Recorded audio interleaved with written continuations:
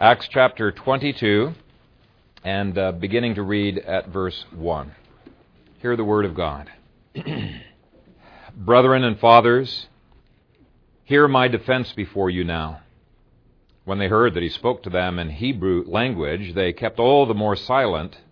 Then he said, I am indeed a Jew, born in Tarsus of Cilicia, but brought up in this city at the feet of Gamaliel, taught according to the strictness of our father's law, and was zealous toward God as you all are today.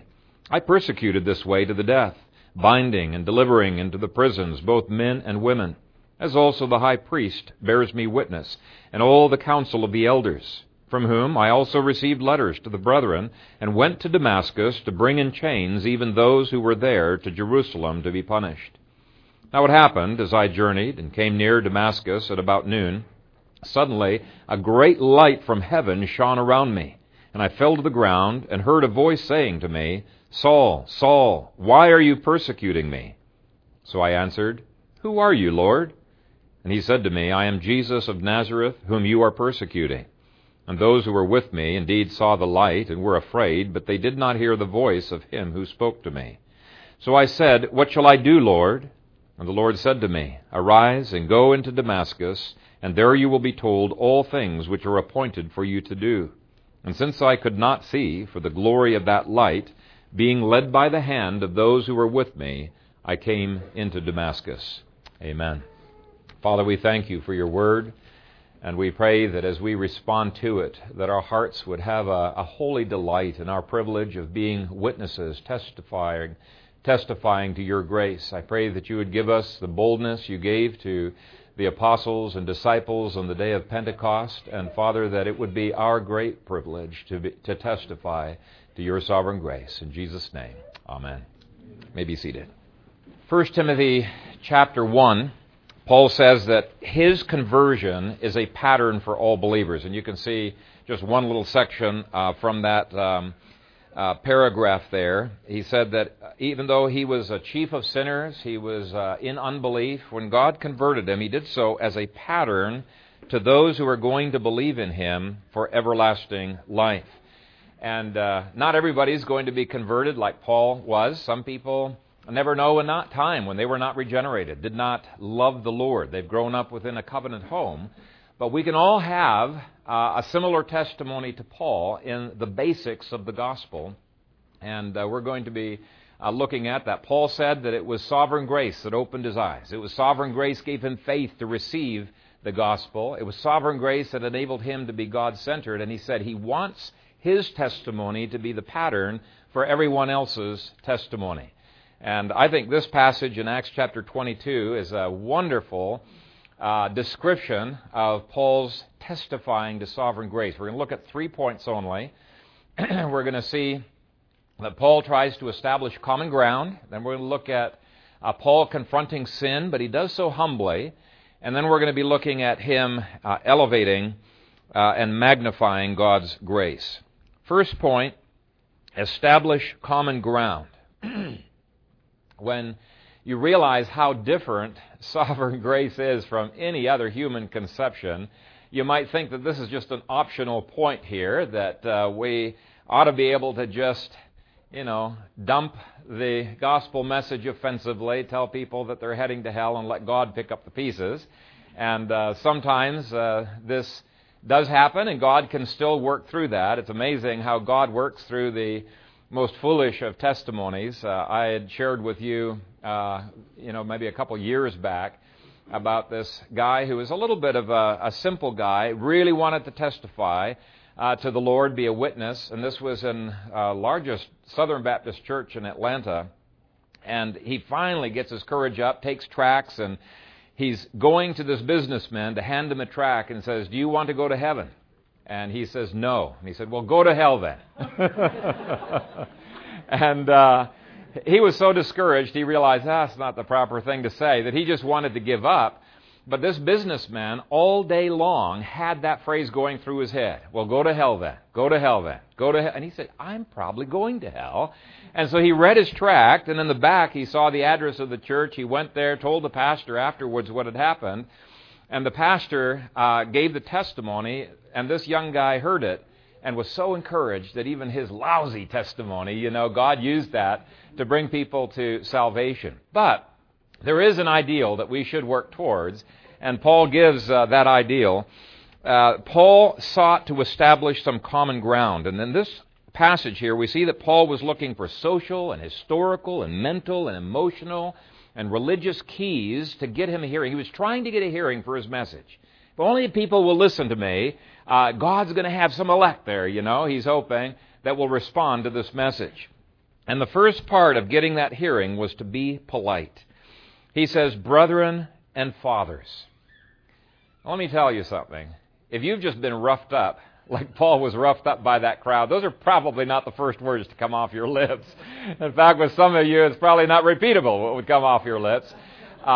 This is not natural for a human person, but Paul has matured so much over the last few years since he was converted, and he was kind of a rough dude himself, but here he starts off polite, and he continues polite throughout the passage.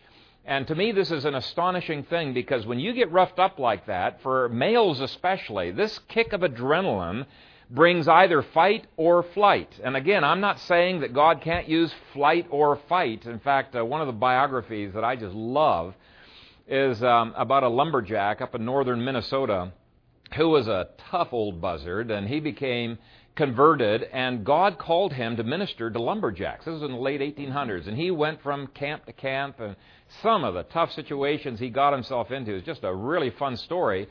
But this guy wasn't exactly the most polite of guys. He won the respect of people by beating them up. Sometimes he'd take 2 or 3 people on.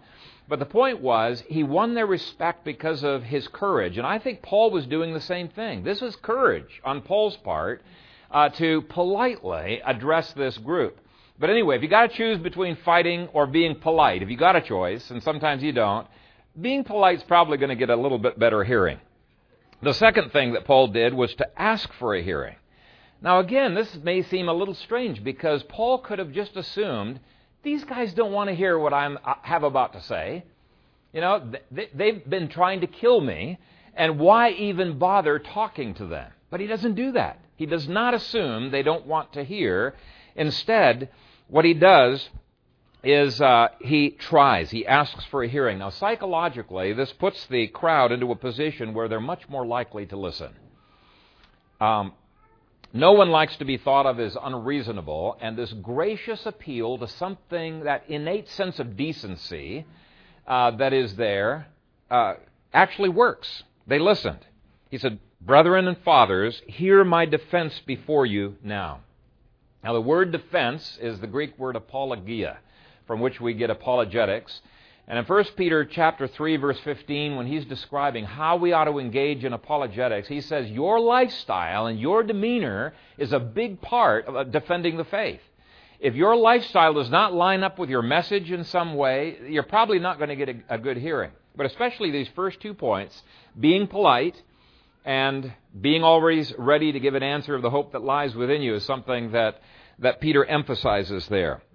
And so the worst they can do is kill you, right? But anyway, here he's figuring he's in the hands of the Romans. They're going to protect him. It doesn't hurt to give an apologetic. And to me, this shows a presence of mind. He's willing to try. He's at least willing to try. Too many times we think, oh, they're not going to listen to me. I'm not going to even say anything because they don't want to hear. Well, how do you know? Unless you actually try. He is willing to try. Third thing that Paul does was to speak the language of the people that he's ministering to. And if you look at the previous chapter and verse 37, then as Paul was about to be led into the barracks, he said to the commander, may I speak to you? That's the first point of politeness, right? May I speak to you? He replied, can you speak Greek?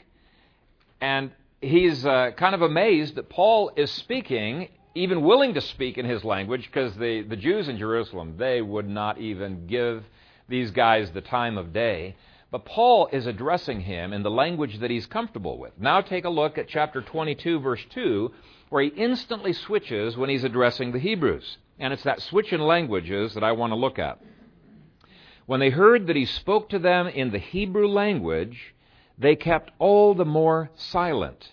And then he said, and he starts off on on his speech. So when he's speaking to the Gentiles, to the commander, he's actually speaking a certain kind of a Greek. One commentator said it's a more sophisticated Greek in verse 39 that he addresses to the commander that would be understood by well-educated people and by officers like this.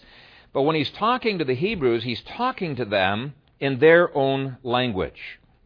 And to me, this is something that is very, very interesting. He's trying to get common ground. This is a tip I think we need to follow. We need to know our crowd when we are addressing them. Now, let me try to give some applications that maybe are a little bit broader than just apologetics. There are some people who believe that we ought not to use literal translations like the New American Standard, the New King James, ESV. Those are all great translations as far as being literal.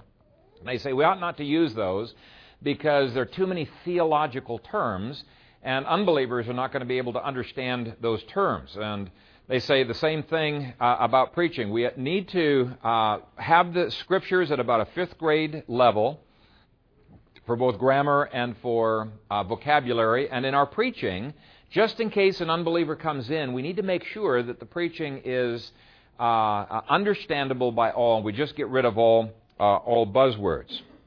And there is an element of truth there, but it's only half of the question, the equation of knowing your crowd. Evangelistic preaching to unbelievers is totally, totally different than in-house discipleship preaching to believers. They're different crowds. Noel Weeks, in an article on biblical language, he does an analysis of what kind of language do people use, and he points out that when the apostles preached to the church, they used theological buzzwords that no unbeliever would have understood. It was not part of the Koine language. And the point is, the Scriptures want us to adjust our speech to the group that we are in. Let me illustrate. If you're an apprentice to a plumber, or you got an apprentice and you are a plumber, it's not going to work very well if you ask, hey, bring over that thingamajiggy that, kind of you wrap around a pipe and you do this and that and it's this color. That's not going to get you very far. You need to know the terms of the trade. Well, how do you describe these tools? Otherwise, they're going to get really frustrated with you. And the same is true of any groups that you're a part of, whether you're a mechanic or you're working as a nurse on a operating room or something like that. I mean, just think of the operating room. I think it would be a disaster in the making if the surgeon's got his hands in your chest, and he's saying, no, not that one. It's one over. No, not that one. The second biggest hook, the one with the red dot on it. I mean, that would be a disaster, right? We use technical terms to speed up our conversation. And every subgroup has those technical lingo that they have. Doesn't matter how uneducated they are, they're going to have lingo that they're used to using within their group. And I'm presently talking with a couple of philosophers and trying to witness to them about the gospel. And my speech with them would be incredibly cumbersome if I did not use some of their technical jargon, because sometimes one word summarizes an entire paragraph, and it would just become incredibly difficult to communicate if I was not willing to take up the jargon that they have. And the same is true of the church. God wants Christians to use the language of theology and the language of praxis. That's our actual practice. And it's true, we need to define those terms. We need to define what does justification mean, and sanctification, and glorification. There's other technical terms in the Bible that we need to define, but there's always going to be a learning curve initially for a person who's coming out of paganism and into the church. But if I never train you in those terms, and I only use the terms that I use with unbelievers, then this church will be the poorer for it. I shouldn't have to, every time I use the word Pelagianism, give a big paragraph description of what I'm talking about, or it really slows down the conversation, right? So there's nothing wrong with a church having a different culture and a different language than the world does. Scripture assumes that that's the way it's going to be. Paul looked a little bit weird, for example, when he was with the Romans in his Jewish garments and his shaved head. And so if you're being faithful to the calling God has called you into, you're never going to 100% look the same as other people, and they're not going to think anything of that. They're not going to think that's a weird thing. Once they're converted, we do need, as much as possible, try to speak the language of the world. I think that's the point we're getting at here. Once they're converted, you're going to have to teach them the language of Scripture. Now, the fourth thing that Paul does is to identify with the Jews culturally. Paul says, I am indeed a Jew, born in Tarsus in Cilicia, but brought up in this city at the feet of Gamaliel. He's in effect saying, hey, I lived a couple blocks down the road here for a number of years. I went to Central High School. I'm a Jew. I'm one of you guys. He's trying to identify with these people. Scott has a friend that apparently has a great ministry to bikers. And he looks the part, the way he dresses and his leathers and stuff and his gorgeous bike. Whoa, I would love to have his bike. But we're not supposed to covet, are we? I need to repent of that. But he's very effective, and he is trying to speak the language and look the part of the group that he's ministering to. Why? Because he's called to minister to that group. So he's trying to do what Paul is doing here. But in verse 3, he also identifies with a common hero. Paul says that he had been taught by Gamaliel. Now, Gamaliel was the most famous of all of the Jewish rabbis in that time. Actually, to this day, he's the most famous of all of the Jewish rabbis. And it would be sort of like the testimony that Ralph Drollinger gave when he was the executive director of Sports Outreach America. Here's a guy who's trying to set up chaplains and trying to get these sports teams to let evangelists come in and evangelize the people. Why in the world would they let him do that? What kind of a connection could there be? Well, it was a huge connection, because this 7'2" guy was the first player in NCAA history to make it to the Final Four tournament 4 years in a row. He was a member of 2 national championship teams. He played on with legendary coach John Wooden. And so there's a lot of things that instantly make a connection with people. Now, later on, he's the executive director of Capital Ministries, and he's got an evangelistic ministries to politicians all over the states. So now he has to dress differently. He's got to talk differently. But back to the other thing, basically, instead of saying, yeah, I studied under Gamaliel, all he has to do is say, oh yeah, I played under Coach John Wooden, and instantly he's got a connection with people, okay? And we got to think, what kinds of connections like this culturally and emotionally can we make with unbelievers? Okay, next, point F, shows that he identified with their zeal for the law, how he could understand their animosity toward him. Because he said, hey, I was once very zealous for the same laws you're promoting here. I once had the same animosity for a Christian. I can understand exactly where you're coming from. This does look strange. I can understand it. He says, taught according to the strictness of our father's law, and was zealous toward God, as you all are today. He doesn't instantly dive into what they are doing wrong. He's trying to connect with them and at least say, okay, you guys are sincere. I'll hand you that. You're very zealous. I'll hand you that. And I point all of this out because it's very easy to go to extremes on this subject of making common ground with unbelievers. One extreme is to say, who cares? I don't even care. No, we should care about making common ground. The other extreme is to be so focused on ministering to one subgroup or one subculture that we alienate other subgroups and other cultures. And Paul had a balance on this. He realized he couldn't do that. He didn't so immerse himself in just one culture that he couldn't minister, almost the next minute to a totally different culture.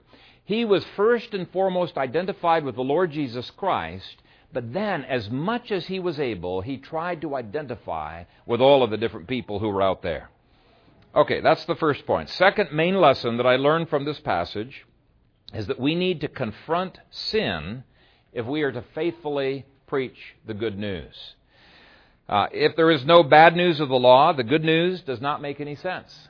It doesn't have any relevance to people. Now, he's going to be speaking a little bit more later on about their sinfulness. I just want to focus on verses 4 through 5 And it's interesting the way he does it because he's painting himself as the sinner, right? But he's doing it in a way where he's identifying with them in their sin. He's brilliantly exposing their sin without being insulting. Verse 4, I persecuted this way to the death, binding and delivering into prisons both men and women.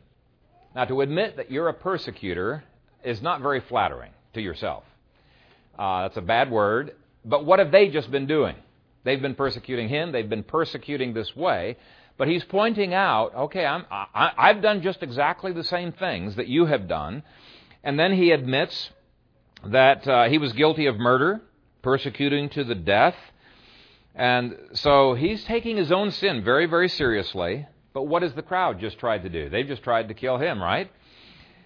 Then binding men and women, delivering them to prison, yet another sin against the Savior that he admits to. And so what Paul is doing is, yes, he's pointing out sin. He's got one finger that's pointing out there, but he's got three fingers pointing back.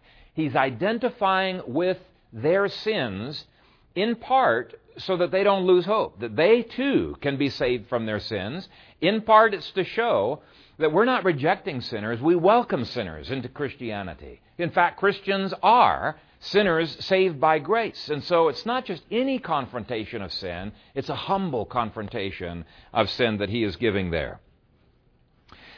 In verse 5, he shows that he too had followed the lead of the Sanhedrin. Many of those leaders had perhaps even stirred up this crowd.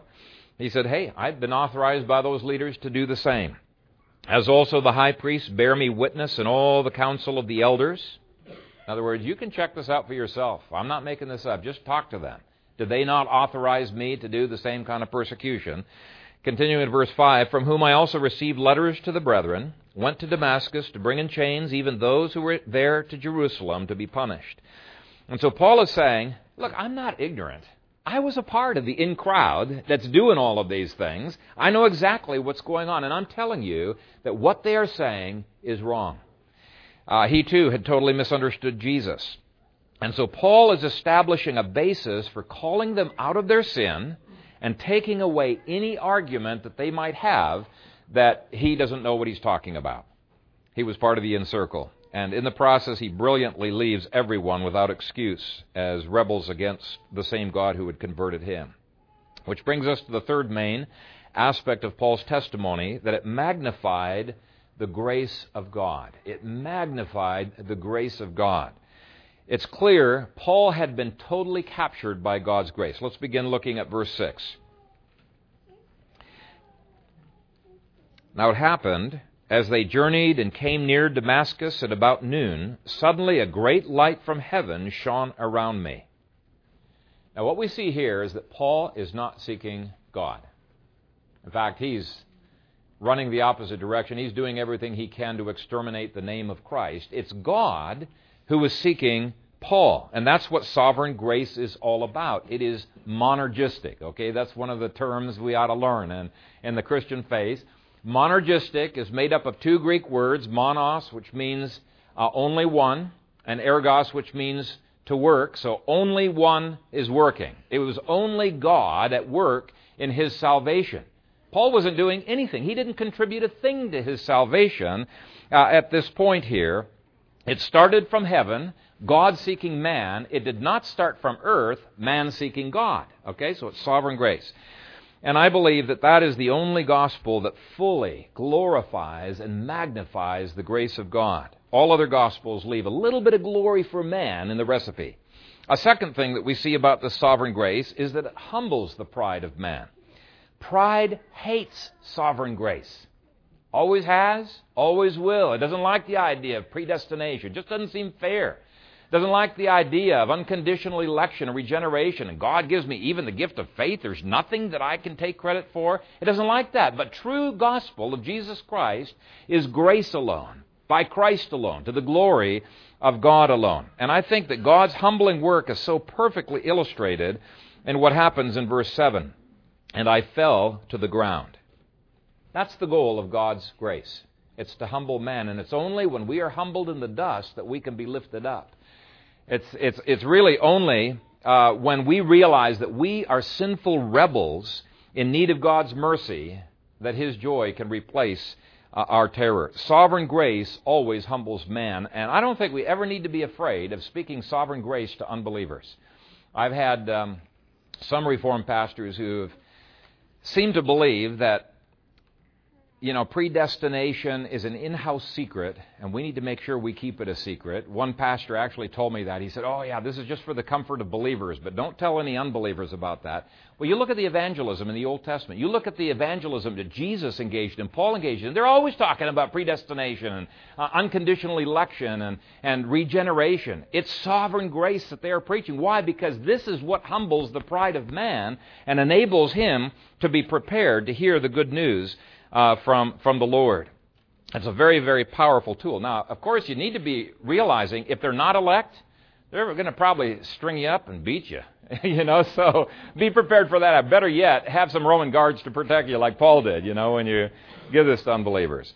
Okay, the third way that we see God's grace being magnified is that sovereign grace is not just a general call of the gospel that leaves me as an individual some way to hide. It does not do that. God gets in our face. He deals with us individually. He sticks His fingers, into our sins and our messy lives. And when you're sitting in front of the preaching, it's almost as if God's talking directly to me, right? And you've probably all experienced that at some time or another. God speaking into my life. Well, that's what's going on here. Verse 7, "And heard a voice saying, Saul, Saul." No hiding here. God's got His name. He's got His number. And when you come face to face with God's sovereign grace like that, there's only two things you can do. Actually, there's only one thing you can do. I was going to say you could rebel, but you can't even do that. The only thing you can do is give an unconditional surrender, and that's what conversion is all about. It's an unconditional surrender. Point D, sovereign grace always gives a Christ-centered view of sin, not a self-esteem perspective. In verse 7, Jesus said, "Saul, Saul, why are you persecuting me?" I want you to notice that Jesus is not a psychologist coming to make Saul feel a little bit more comfortable in his misery. It's not primarily about Saul. It's not even primarily about Saul's salvation, his comfort, his hope, or any of those things. Sure, that's a part of the message of the gospel. But first and foremost, he is confronting Saul about his rebellion against God. This is not Robert Schuller's new gospel of the nice news. This was bad news indeed. All of a sudden, Saul realizes, I'm persecuting the God who created this universe, who's holding me and could drop me into hell at any time. I'm persecuting him. This is bad news indeed. And again, like Scott prayed earlier, until we come to the place where we say, against you, you only have I sinned, we're really not struck by God's sovereign grace the way that we need to be prepared. A pagan's heart, when he comes, he's regenerate, he is suddenly filled with such a sense of God's majestic holiness and God's wrath that he realizes the only place that he can flee is to the cross. No other substitutes look like they're going to be a shelter from the time of storm. Only the cross will be such a shelter. Men must hear the bad news that God is offended by our sins before the good news make any sense. And when we turn the gospel into a psychological message of self-help and peace and hope and confidence and fulfillment, what we've done is we've made it a man-centered message rather than a Christ-centered one. All sin is rebellion against Christ. Now, certainly sin hurts us, and if we embrace the gospel, it's going to help us, right? It's going to make us more comfortable, right? But that's not the primary message.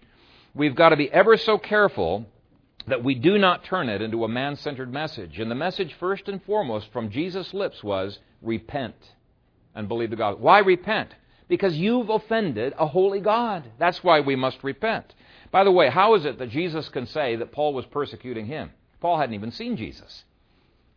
Well, the answer, of course, is that Jesus is so united to his people that what happens to you literally happens to him. That's why Paul says we are filling up the sufferings of Christ. He continues to identify with us in his sufferings. That's how close he is to his people.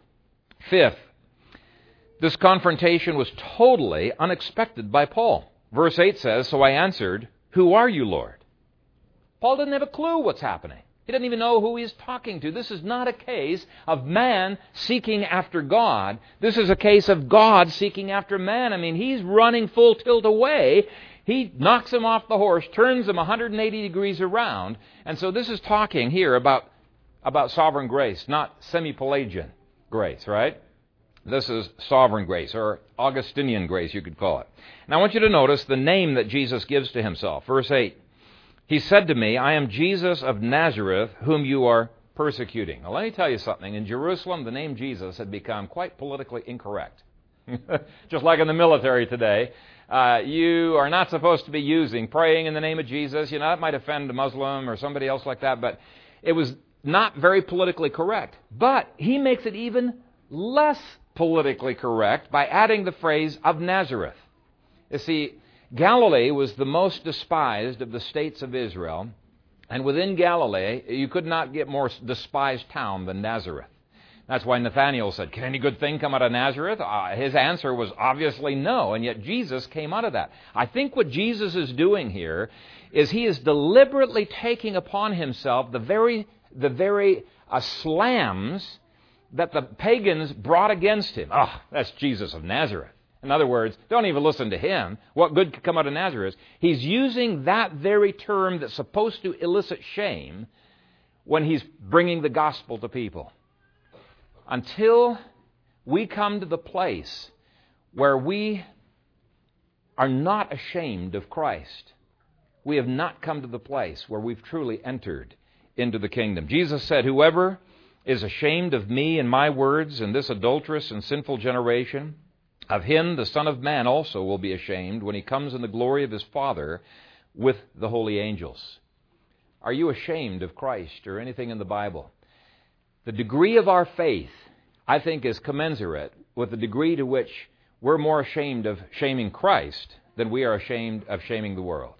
Okay? That's kind of a measure of where our faith is at. Well, Paul's not ashamed of Christ or of Christ's words. There isn't anything in the Bible that he's ashamed of, and neither should we be when we witness. Your temptation might be to think, they're not going to like what I say. They're not going to care about what I say. It doesn't matter. Who's the one that changes their hearts? Not you. You just be faithful with your message. It doesn't matter how weak or how profound, how wonderful it is. It's sovereign grace that changes hearts, and you can just relax. Witness to the best of your ability. It doesn't matter how poor that ability is. God can take that, punch into their hearts, and draw their hearts out in love to him. Okay. Verse 9 is symbolic of the fact that sovereign grace saves whomever God wants. Selects some, leaves others in their sin. Those who were with me indeed saw the light and were afraid, but they did not hear the voice of him who spoke to me. God made sure that Paul heard, but Paul was the only one who heard. The others saw enough light so that they were without excuse, but they did not hear the message. And I think this is a symbol. Again, 1 Timothy 1 talks about it being a pattern for all. It's a symbol of the fact God picks only one out of that group. Now, some people immediately bristle and they say, that is not fair. That is not fair. But here's how Paul answers in Romans 9. But indeed, O man, who are you to reply against God? Will the thing formed say to him who formed it, why have you made me like this? Does not the potter have power over the clay, from the same lump to make one vessel for honor and another for dishonor? Therefore he has mercy on whom he wills, and whom he wills he hardens. That's sovereign grace. Whom he wills. See, God's free will is the ultimate free will. You know, we always are trying to defend our free will. Let's defend God's free will a little bit. When we turn the gospel into a right, we have made it a man-centered gospel. When we say God must save, we've turned it into a man-centered gospel rather than sovereign mercy. Pelagianism, semi-Pelagianism is thoroughly man-centered. Pelagianism believes that man can perfect himself. Semi-Pelagianism says, no, we need God's grace, but we still got to cooperate, and there's got to be some of us mixed in there, but both really are heresies. Now, what's the only response Paul can give to the true gospel? This is really not too subtle here with this crowd, but he's calling the hated Jesus my Lord, Lord. It says in verse 10, what shall I do, Lord? God's grace brings total surrender on the part of Paul. Total surrender. What shall I do, Lord? Now, those are the words that automatically come in the hearts of every person the moment he is regenerated. Instead of fighting, they say, what shall I do, Lord? And from that moment on, those words should be on the lips. They're not always on our lips, but they should be on our lips every morning when we get up from the rest of our lives. What shall I do, Lord? I want to please you this day. You're my Lord, and I give you everything in here. Take it, use it. I want to be yours. What shall I do, Lord? Point I, sovereign grace is lordship grace. Not only does Paul call him Lord, but more importantly, in verse 10, God instantly makes demands upon the subject that he has conquered. Verse 10 continues, and the Lord said to me, arise, go into Damascus, and there you will be told all things which are appointed for you to do. Paul's no longer his own. Okay? He is a subject who is under orders of the king of this universe. Look at the words there again. Arise, go, you will be told, appointed for you, do. Okay? He's under orders. And keep in mind, Paul said his conversion story is the pattern, the word pattern is used of him, for all those who would believe. There are some people who want to separate Christ as Savior from Christ as Lord. And they say, well, I've received Christ as Savior, but I haven't really received Him as Lord. And if you want to get rewards, you receive Him as Lord. If you just want to get salvation, receive Him as Savior. You can't divide Jesus as Lord and Savior. He is who He is, and He is Lord and Savior. And so it's a self-serving, man-centered, unbiblical view of salvation. And Matthew 1:21 puts the lie to it. The angel tells Joseph, she will bring forth a son, and you shall call his name Jesus, for he will save his people from their sins. The carnal Christian theory is as ridiculous as a rich man telling a poor man, be warm and be filled, but not giving him anything to be warm and filled with. It's as ridiculous as telling a slave, you're free, but not taking him out of the slave owner's hands. Okay, it's as ridiculous as a person who's sinking in the bog up to his neck, and he says, well, cheer up, buddy, you're going to go to heaven. Okay, that's not the way Christ does it. He wants to save us from Satan, from the world, from sin. He wants us to give us joy and victory in our Christian life. And so He empowers the Christian to now be a joyful servant, son, daughter, soldier, farmer, ambassador for the kingdom. Spiros Zodhiates tells the true story of a missionary who was speaking in India back in the 1800s, I think it was. And he spoke to a number of Hindu women there, was preaching the gospel, and all of a sudden one of the women gets up and leaves. And I think it was just a couple minutes later, she came back, and he stops and he asks her, just curious why you were leaving. And here's what she said. She said, I was so interested in the wonderful things you are saying that I went to ask your servant if you live like you teach. He said you do. So I came back to hear more about Jesus. I thought, wow. She's wanting to see if this really works. Is this a credible message? And if you've been saved unto lordship, doesn't matter how far you've grown. You can have all kinds of sins and all kinds of issues. But if you've been saved unto lordship, and they can see that there is a seriousness about sin, but a recognition, not a hypocrisy. I have sin in my life, and I'm saved by grace. If they can see you're saved unto lordship, but you're honest about your sins, you're going to have a credible testimony. Point J, sovereign grace does what it pleases with the subjects that are now saved. We should not make promises, trust Jesus and everything's going to be okay. Okay? That's a man-centered message, and it's going to let people down when things don't go okay. Because Christians have troubles too. Verse 11 describes the first of a long series of sufferings that God sovereignly brings into Paul's life. Since I could not see for the glory of that light, being led by the hand of those here who were with me, I came into Damascus. Now, according to chapter 9, Paul was blind for 3 days before Ananias comes along and heals him. God struck him blind. Now that seems so different from the fluffy, happy, clappy kind of message you sometimes get on the TV that Rodney Chestnut wrote a spoof, and I want to read that to you. He said this: "The host, immaculately dressed, hair perfect, is all smiles. Today is a special day for the Christian Health and Wealth Show. We're going to have a very special guest. He has done more for the cause of Christ than any other man. Ladies and gentlemen, would you please welcome St. Paul the Apostle." All eyes follow him as he walks slowly across the set. "It's a real thrill to have you on the show, Paul. Or should I call you Saint or Apostle? Which do you prefer?" "Just Paul is fine."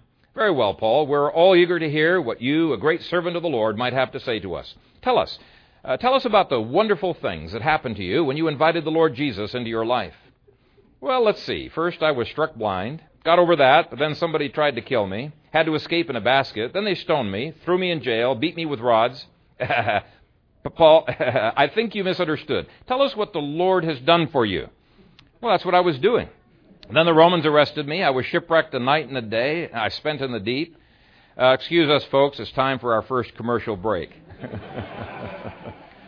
Now, Rodney Chestnut's point is that we must not present an unrealistic message about what is going to happen to Christians, or it's false advertising, right? It's false advertising. God is not only sovereign in salvation and who gets saved, He's sovereign over what happens in our lives for the rest of our lives. Now, Romans 8:28 guarantees it's all going to work together for our good, but He's not saying it's all going to work together for our comfort, right? And we can't count on His fulfilling our every whim, which leads us to subpoint K. Present salvation as a fact, not a feeling. Paul believed the message of God and was saved, whether he felt like it or not, whether he was healed immediately or not, whether he felt fulfilled or not. Paul was saved simply because he believed the promise of a God who cannot lie. He believed that the Scripture said, "Believe in the Lord Jesus Christ and you will be saved," and he was saved out of sin and into the kingdom. And if you have not put your trust in the Lord Jesus Christ for your salvation, I would urge you to do so today. You might say, "Well, I don't know if I'm elect. Maybe God will not receive me." If you come to Him, it is guaranteed that you are elect. In John chapter 6, He says this: "No one can come to me unless the Father who has sent me draws him." That's sovereign grace. No one can come. But then He goes on to say, "All that the Father gives me will come to me, and the one who comes to me I will by no means cast out."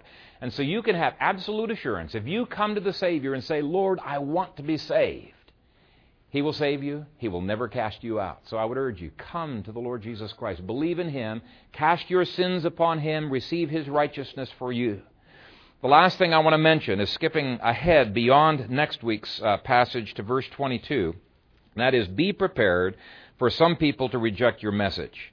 Now, we don't know how many believed from this crowd, if any did believe. We're not really told, but we know the crowd as a whole did not believe. Verse 22, "They listened to him until this word, and then they raised their voices and said, 'Away with such a fellow from the earth. He is not fit to live.'"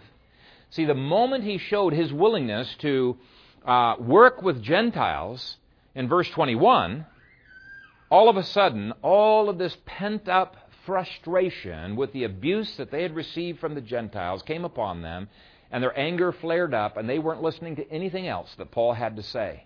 And when you give your testimony, there's going to be all kinds of things that are going to keep people from listening to that message. It may be anger, or it may be apathy that'll keep them from listening. It may be poverty, it may be riches, but any of the things that keep people from listening are no match for the sovereign grace of God that can reach into a heart and bring people to salvation. And so, like Paul, the apostle, who said, "Hey, I was the chief of sinners. I was running away from God as much as any person had run away from God, and God saved me." He can save you as well. And we can be confident when we are witnessing, whether you're witnessing to your friends, your neighbors, even a stranger on an airplane, that your witnessing is not wasted. You can be confident of that. No matter how foolish, I did a terrible job. Your witnessing is not wasted because Paul promises in 1 Corinthians 15, your labors in the Lord are not in vain. So I'd encourage you, witness. What a thrill it'll be when we get to heaven and we realize, wow, I was involved in that person's salvation. See, not all of us are going to get the harvest. Some of us plant, some of us water, some people are going to be the reapers. It doesn't matter. But realize your witness is not in vain. So be willing to do so. May we grow in our skill at testifying to God's grace. And God really expects the sheep to produce sheep, right? It's the sheep who produce lambs. And He does so by sovereign grace. So if we imitate Paul, we're going to seek common ground. We're going to confront sin. We're going to magnify God's grace. And it's my prayer that God will produce a mighty harvest. Amen. Thank you, Father, for this, your word. It does give us encouragement that our labors in witnessing are not in vain. Help us to be bold and faithful and to love sharing about the neat things that you have done in our lives. Give us a real zeal and a hope, and give each one of us opportunity at some point in our lives to lead someone to a saving knowledge of you. We pray it in Christ's name. Amen.